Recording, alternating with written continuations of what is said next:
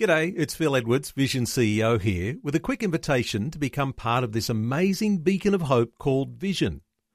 Together we can put our love into action to help people of all kinds build or rebuild their lives on the truth of God. Please consider the part you can play during our upcoming Visionathon appeal, remembering that it's your support that makes Vision possible, including this podcast. Life, culture, and current events from a biblical perspective. 2020 on Vision. Well, there have been some very testing things that have happened this past year, and some focus today on what looked like a positive development in the Christian Democratic Party in New South Wales, and somehow went pear-shaped. We might be optimistic that all is not lost, but a court battle threatens the viability of the Christian Democratic Party. You might recall there was a move to parachute in Lyle Shelton to the upper house seat held by the Reverend Fred Nile. He's held that seat for the past 40 years. Well, there's been a battle that's been going on between factions who appear to be seeking control of the party. Let's get some insights into developments. Lyle Shelton remains Director of Campaigns and Communication for the Christian Democratic Party and is holding out hope for resolution in the CDP in the hopes that it can be revived as a significant political force. He's joining us for his perceptions. Lyle, welcome back to 2020. Yeah, thanks very much, Neil. Lyle, I guess it's never comfortable when you're sort of airing some of the laundry that's been happening, but there's been some court appearances and issues around solvency and some factional battles and such things that have been going on. What can you give us as an update? Yeah, look, this has been obviously a really sad period for the Christian Democratic Party, which has done so much good work over 40 years in the New South Wales Parliament and has had a presence in other parts of the country in terms of campaigning. But sadly, Neil, it's disappointing that this even happens in Christian organisations amongst believers, but there are a couple of factions, interest groups within the party. These both predate my joining the party in April, May of this year. But their long-running dispute, which, as I say, predates me, and I'm not part of either faction, but they've been fighting in court for a very, very long time. They've continued their litigation, even though the party was placed in a receivership, not because the party was insolvent, but it would be if they kept fighting in the courts. And the receiver was trying to hold an election to elect a new board so that a new footing for the governance of the party could be established. But sadly, litigation has again broken out, and both of these two factions have gone to court to try and have the court determine a way for that vote to occur. But what that's done is delayed the ability of the party to then get out of receivership and to have a new board elected. And sadly, this is going to continue into the new year. And really the costs are mounting, and now you've got a judge starting to ask questions about whether the party will be solvent and viable going forward. And there's been another court session this week dealing with this. Any thoughts about what's the step that goes beyond here?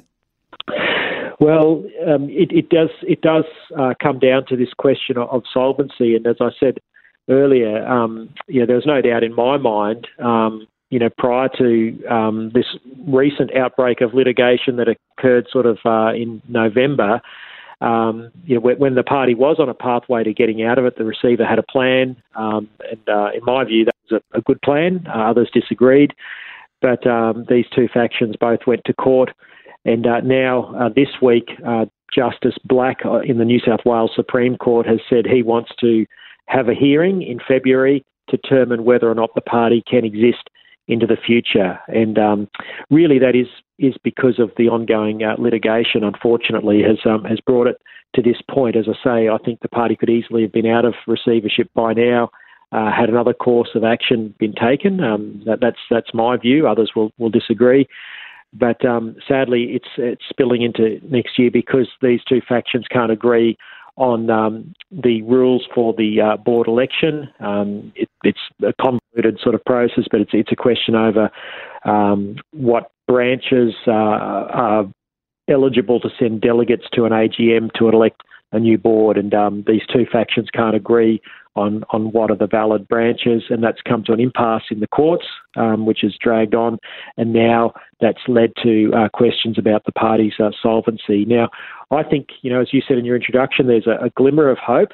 That's why, I've been hanging on. The receiver has, kept all staff employed during this period, because it's been his view that, that these are decisions, that should be made by the new board, and that's his lawyers have said that in open court. So there's nothing sort of that's all quite public, and so as a result of that, I've remained employed, and I have put my hand up to lead the party if that's what the members of the party would like. But it's certainly in a terrible state, and if it is to come out of this current mess, and there's no way to gild the lily, it's a mess, then it's going to take quite a rebuild. But I do think it's possible. I do hold out some hope, but we'll just have to see how this next hearing in February goes before yet another judge, Justice William. It's been listed before in the New South Wales Supreme Court on about the 10th of February.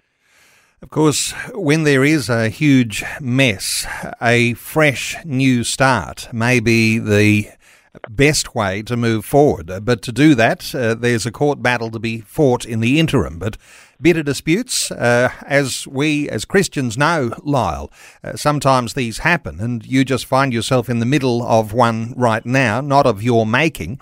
I imagine for you, Lyle, this has been a real roller coaster this year, because things looked very, very positive middle of the year and began to deteriorate when some of these disputes began to emerge.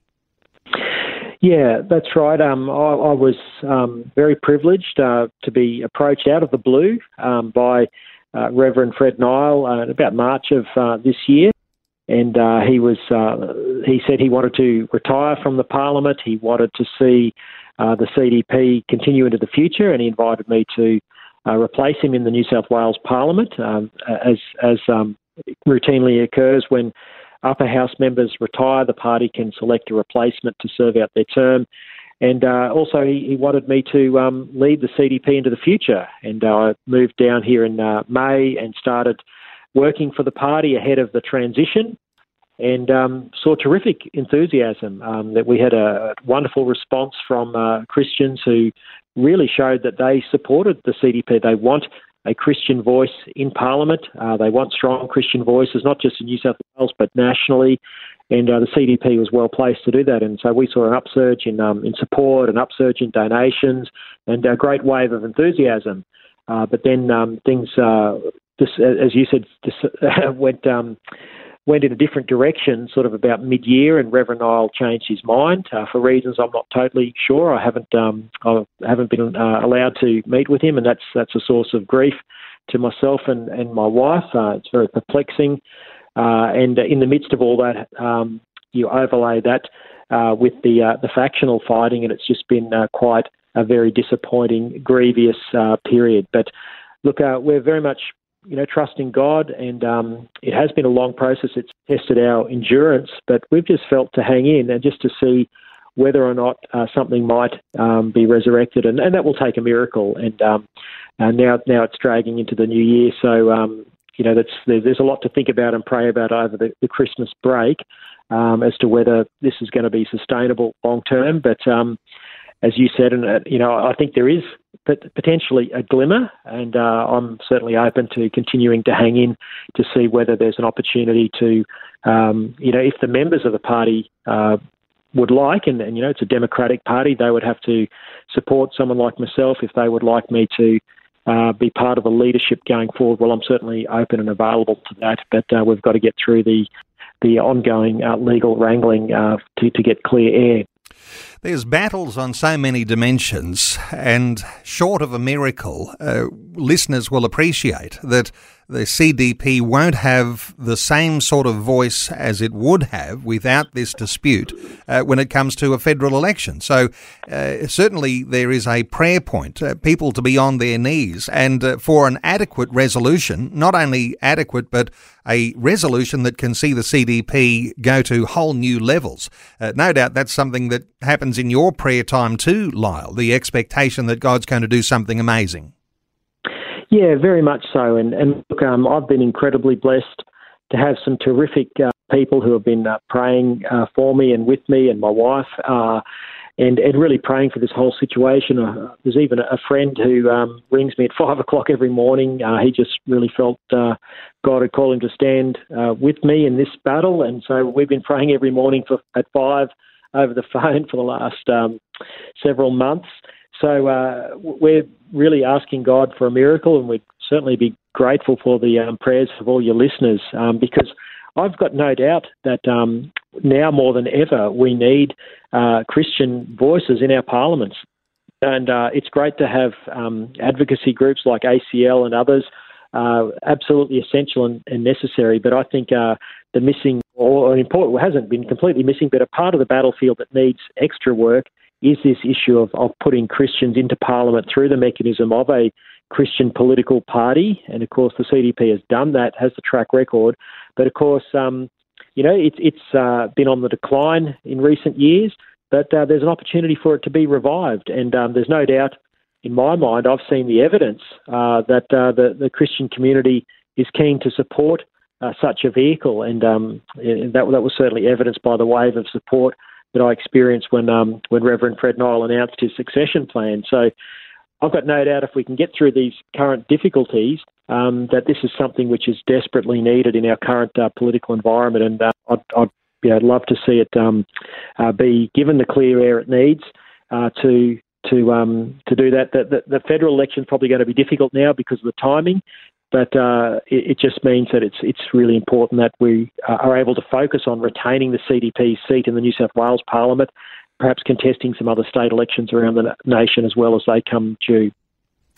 Well, when we talk insolvency, that means the expenses, the liabilities of the party would be outweighing the revenues and the assets of the party, and none of the listeners undoubtedly will be wanting to see insolvency happen, because that technically could spell the end of the Christian Democratic Party. But we'll need to have a miracle here, and your encouragement, Lyle, for listeners to be on their knees and to be prayerful about how this might be resolved and how there might be a relaunch of something that is a positive influence in Australian political culture. Certainly, as you say, with the runs on the board, 40 years of the Reverend Fred Nile in that upper house seat in New South Wales, who has a tremendous reputation.